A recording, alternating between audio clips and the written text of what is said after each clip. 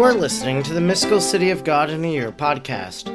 I'm Father Edward Looney, and throughout the year I'm reading and reflecting on the 4-volume, over 2,500-page work by the Venerable Maria of Agreda. If you would like to discuss today's readings, you can do so on Facebook at the Mystical City of God in a Year podcast group, and there you'll be able to interact with others who are listening and following along. Let us thank God now for the life of Venerable Maria of Agreda. Almighty God, you will that all people know the saving power of Jesus' name. Throughout time you have sent missionaries to your people who proclaim the good news. We thank you for sending Sor Maria to the Humano people and planting the seeds of the gospel in their heart and in our land. She taught them the good news and prepared them for baptism. We look to her example and holy life and wish to be taught by her today. Sor Maria, teach us how to pray and meditate. Teach us how to imitate the virtues of Our Lady. Teach us the mysteries of our faith. Almighty God, stir a flame in our hearts, the same missionary fervor of Sor Maria, so we may be as emboldened as she was, to proclaim the gospel of our Lord Jesus Christ, who lives and reigns with you in the unity of the Holy Spirit, God, forever and ever. Amen. Today is day number 197. We are reading from Volume 3, Book 5, Chapter 14, paragraphs 153 to 161. Chapter 14. The sufferings and infirmities of Saint Joseph in the last years of his life, and how the Queen of Heaven, his spouse, nursed him during that time. 153. A common defect in all of us that are called to the light and to the profession of holy faith in the school of Christ our Lord is that of looking upon him too much as our Redeemer and not sufficiently as our teacher in our sufferings. Luke 24:26. We all desire to reap the fruit of salvation and enter the portals of grace and glory, but we do not with like zeal seek to follow him on the way of the cross by which he entered upon, and which he invites us to attain eternal glory. Matthew 16:24. Although as Catholics we do not fall into such insane errors as the heretics, for we know and profess that without exertion and labor there can be no reward or crown, 2 Timothy 2:5, and that it is a sacrilegious blasphemy to avail oneself of the salvation of Christ in order to sin without remorse or restraint. Nevertheless, as far as really practicing the works inculcated by faith, some of the children of the Church differ little from the children of darkness, for they look upon difficult and painful works as unnecessary for the following of Christ and for participation in his glory. 154. Let us throw off this error in our practice, and let us understand well that suffering was not only for Christ our Lord, but also for us. That if he suffered labors and death as the Redeemer of the world, he suffered them also as our teacher, thereby inviting us, as his friends, to enter upon the way of his cross, so much so that his nearest friends receive the greatest share of suffering, and no one can merit heaven without the price of personal exertions. In imitation of his most holy mother, the apostles, martyrs, confessors, and virgins, and all his followers, have won their crown by labors, and those that have been most prepared for suffering have obtained so much the more abundant reward and the higher crown. It might be objected that our Lord was at the same time God and man, and that if he had given us the most conspicuous and wonderful example of suffering, he did it more in order to be admired than to be imitated. But this is only a bold and daring pretense on our part, for he can meet this objection with the example of his mother, our most pure and innocent queen, with that of her blessed spouse, and of so many men and women, weak and deficient, as we ourselves, who were less guilty, but who have imitated him and followed him on the way of the cross. The Lord did not suffer only in order to excite our admiration, but in order that we imitate his example, and he did not let even his divinity stand in the way of labor and suffering, but allowed sorrow and suffering to overwhelm him in proportion to his innocence and sinlessness. 155. Along this royal highway of the cross, the Lord led the spouse of his blessed mother, Saint Joseph, whom he loved above all the sons of men. In order to increase his merits and crown before the time of his meriting should come to an end, he visited him in the last years of his life with certain sicknesses, such as fever, violent headaches, and very painful rheumatisms, which greatly afflicted and weakened him. In the midst of these infirmities he was suffering from another source, more sweet but extremely painful, namely from the fire of his ardent love, which was so vehement that the flights and ecstasies of his most pure soul would often have burst the bounds of his body if the Lord, who vouchsafed them, had not strengthened and comforted him against these agonies of love. In these sweet excesses the Lord allowed him to suffer until his death, and on the account of natural weakness of his extenuated body, this exercise was the source of ineffable merits for the fortunate saint, not only because of the sufferings occasioned, but because of the love by which these sufferings were brought about. 156. Our great queen, his spouse, was a witness to all these mysteries, and as I have already stated in Volume 2, 368, 381, 394, and 404, she knew the whole interior of the soul of Saint Joseph, being thus rejoiced by the knowledge of having for her a spouse, a man so holy and so beloved of the Lord. She beheld and comprehended the sincerity and purity of his soul, his burning love, his exalted and heavenly thoughts, his dove-like patience and meekness in his grievous ailments and exquisite sufferings. She knew that he never complained either of those nor of any of the other trials, nor ever asked for any relief in his wants and necessities, for he bore all with incomparable equanimity and greatness of soul. As his most prudent spouse contemplated and weighed all these heroic virtues of Saint Joseph, she grew to look upon him with such a veneration as cannot ever be properly estimated by anyone. She labored with incredible joy for his support and comfort, and the greatest of his comforts was that she should prepare and administer his victuals with her own virginal hands.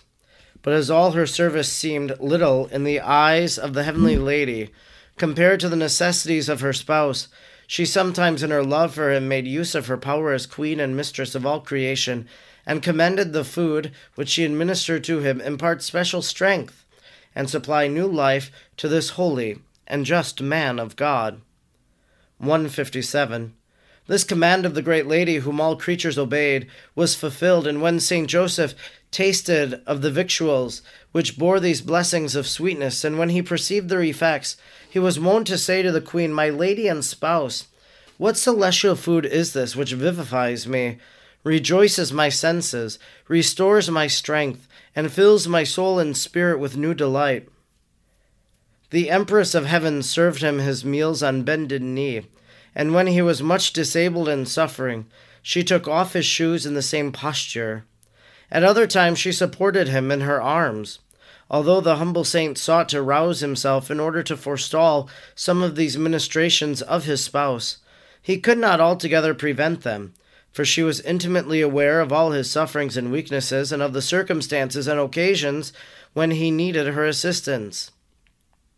At such times the heavenly nurse always hastened to assist him in his wants.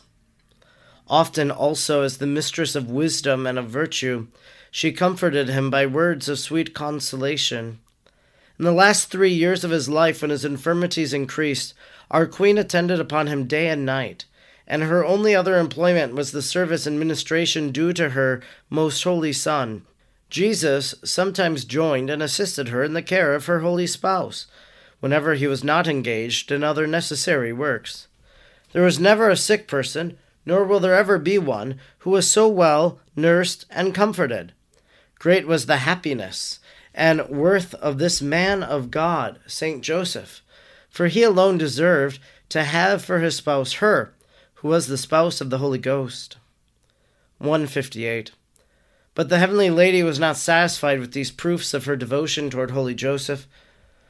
She made use of other means for his relief and comfort. Several times she asked the Lord in her ardent charity to impose upon her the pain suffered by her spouse, and release him therefrom. To gain her point, she, the mother and mistress of all sanctity, pleaded before the Most High. alleging that her debt was greater than that of all the earthborn, and that since she had not given the proper return, she was inferior to them, deserving all their sufferings, and offered her heart for all the manner of pain and suffering.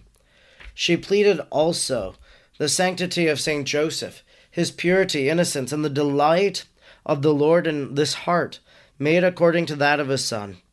She asked for many blessings for him, and gave most heartfelt thanks for having created a man so worthy of his favors, so full of justice and holiness. She invited the holy angels to give thanks to God for him, and in contemplating the glory and wisdom of the Lord, as shown in this man, she sang new hymns of praise. For on the one hand she saw the pains and sufferings of her beloved spouse, which excited her pity and condolence, and on the other hand she was aware of his merits and the delight of the Lord in this man, and how the saint pleased and glorified his God by his patience. The heavenly lady exercised different virtues suitable to the occasion, and of so exalted a degree that she excited the admiration of the angelic spirits. Yet greater should be the admiration of us ignorant men, to see that a mere creature so perfectly fulfilled so many different duties, and that in her the anxiety of Martha should not interfere with the contemplation of Mary.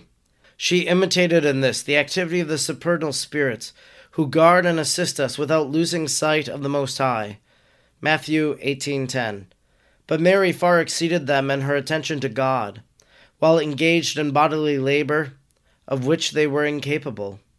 Though she was a child of Adam, she lived like a heavenly spirit, occupying the superior part of her being in the exalted exercises of her divine love, and employing her inferior faculties in works of charity toward her spouse. 159. Sometimes, when the merciful Queen perceived the bitterness and severity of the sufferings of Saint Joseph, she was moved to tender pity, and then she would humbly ask permission of her most holy Son to be allowed to command the natural sources and occasions of these pains to disappear, and thus put a stop to the sufferings of the just and beloved man of God. As all creatures obeyed the command of their great mistress, her holy spouse was then immediately relieved and rested from his pains, sometimes for a day, sometimes longer, until his ailments, according to the decree of the Almighty, again assumed sway for the increase of his merits. At other times she ordered the holy angels as their queen, though not in the form of a command, but of a request, to console Saint Joseph and comfort him in his sorrows and labors, as the frail condition of his body demanded. Thereupon the angelic spirits would appear to Saint Joseph in human forms, most beautiful and shining, and begin to speak to him of the divinity and its infinite perfections. Then they would raise their voices in sweetest harmony of celestial music, singing hymns of divine canticles by which they restored his drooping strength and inflamed the love of his purest soul. To rejoice him the more, he was specially informed not only of the source of these blessings and divine favors, but of the great holiness of his virginal spouse, of her singular love and charity in conversing with him and serving him, and of many other excellences and privileges of the great mistress of the world. All this together caused such effects in Saint Joseph, and so raised his merits before God, as no tongue can express, nor any human understanding in this life can comprehend. Instruction given to me by the Queen of Heaven, Most Holy Mary. 160. My daughter, one of the virtuous works most pleasing to the Lord, and most fruitful for souls, is the loving care of the sick. By it is fulfilled to it a great extent that natural law which requires us to do to our neighbors what we wish them to do to us. In the gospel that is adduced as one of the works for which the Lord shall give eternal reward to the just, Matthew 25:34, and the failure to exercise this duty is alleged as one of the causes of the eternal damnation of the wicked. In the same place, the justice of this retribution is also explained, namely, as men are the children of the eternal Father. The Lord accounts any good or ill done to our neighbor as done to his own children, whose part he takes. For so it is customary among human parents with regard to thyself, thou must moreover consider that thou art the mother of thy religious, and that they, just as thou thyself, are the spouse of thy blessed Son. The fact that they have received of him less blessings should so much the more oblige thee to serve and nurse them in their sickness. On this account I have on another occasion told thee that thou must consider thyself the infirmarian of all of them, as being inferior to them because of thy great obligations.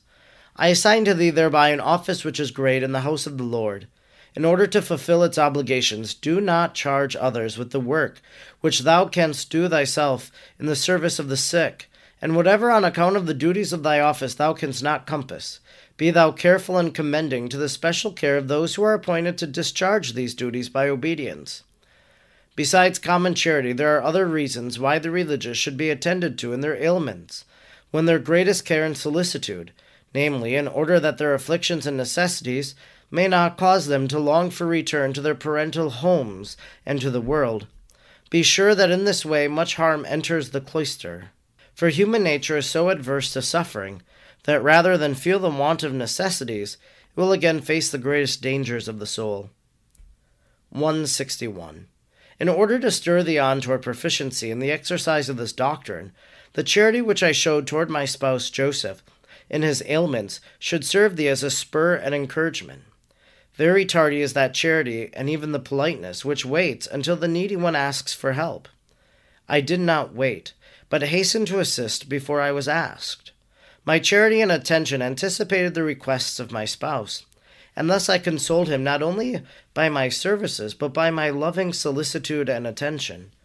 I shared his sufferings and hardships with heartfelt compassion, but at the same time I praised the Most High and thanked him for the blessings of affliction conferred on his servant. If sometimes I sought to relieve his pains, it was not in order to deprive him of the occasion of meriting, but that he might by this aid excite himself to glorify so much the more the author of all goodness and holiness. And of these virtues I exhorted and encouraged him. With similar perfection shouldst thou exercise this noble virtue, providing for the needs of the sick and the weak, comforting them by thy compassion and words of advice, doing them all kinds of good service without wishing them to lose the reward of suffering. Let not thy carnal love disturb thee when thy sisters fall sick, although they be those who lovest or needest most, for thereby many souls, both in the world and in religion, lose the merit of their labors. The sorrow occasioned by the sight of sickness or danger in their friends disturbs their equanimity, and under the pretense of compassion, they begin to complain and refuse to submit themselves to the dispositions of divine providence. In all these things I have given thee an example, and I demand of thee to imitate it perfectly, by following my footsteps. This concludes our reading today for day number 197. We have been reading from Volume 3, Chapter 14, paragraphs 153 to 161. Well, we hear about the suffering, really, and the passion of St. Joseph, we could call it. Just how at the end of his life he underwent all of these different sicknesses and ailments before his passing from this world. And we come to understand today suffering, that Jesus gave us a pattern of suffering by his passion and death on the cross. And so there is a meaning to suffering, that Christ's suffering was redemptive, and so the suffering we experience then can be redemptive as well, that we can offer our suffering, that we surrender it to the Lord, and we say, I give you this suffering I experience, may you use it for this intention, may you use it for your honor and for your glory. We can give meaning to the suffering that we experience. We heard today that Jesus is our teacher, and by his suffering, he invites us as his friends to enter upon the way of his cross. I think so many times we're afraid to embrace that cross of Christ. When we become aware of suffering in our life, cling to the cross of Christ and say, I bring you this suffering. I unite it to your cross. This line here in our reading today, in paragraph 157, there is never a sick person, nor will there ever be one, who is so well nursed and comforted. Talking about St. Joseph being cared for by Mary, being cared for by Jesus, who is the divine physician. Never was there a person who will ever have been so well nursed and comforted. It made me think of some of these stories of sick people in hospitals, and some of them praying for a priest to come and visit or whatever. And I met a gentleman in Spain who lived in Philadelphia. He works at the St. John Neumann Shrine. And he was telling me about an unsolved mystery, literally, that television show, and how this was one of those episodes. And to be honest, I've seen many of those episodes, and I do recall it. And the story is that there was this young boy who was sick in the hospital, and this priest came and visited him. He prayed with him, blessed him, whatever.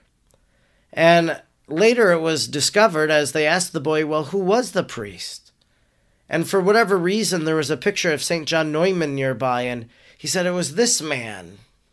But of course, that man, John Neumann, had died many, many, many years earlier. But that boy who was so sick was miraculously healed. There are countless stories of that. Padre Pio visiting the bedside of someone who was sick, and then someone saying, Padre Pio was here. I know of an individual whose grandfather was healed, and it was a priest from the Cristero War, also deceased, who came and blessed him. Yes, Joseph, very much cared for by the most perfect people to care for him. But we can think of some of these other miraculous stories as well.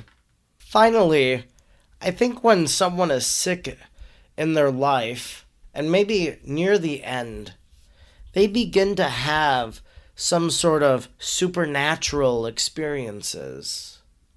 And sometimes they'll begin seeing deceased loved ones, or they'll see angels, or maybe they'll see a saint. Well, Joseph had that same experience. Thereupon, the angelic spirits would appear to Saint Joseph in human forms, most beautiful and shining, and begin to speak to him of the divinity and its infinite perfections. Then they would raise their voices in sweetest harmony of celestial music, singing hymns of divine canticles by which they restored his drooping strength. Whenever you're at the bedside of someone sick, and maybe someone who's terminal, someone who's going to pass quickly, be aware that there's probably something very holy going on around you. I'm Father Edward Looney, and throughout the year I'm reading and reflecting on the 4 volumes of the Mystical City of God. I'm grateful you joined me today, and I hope you'll join me again tomorrow. Until then, may God bless you, and Mary pray for you.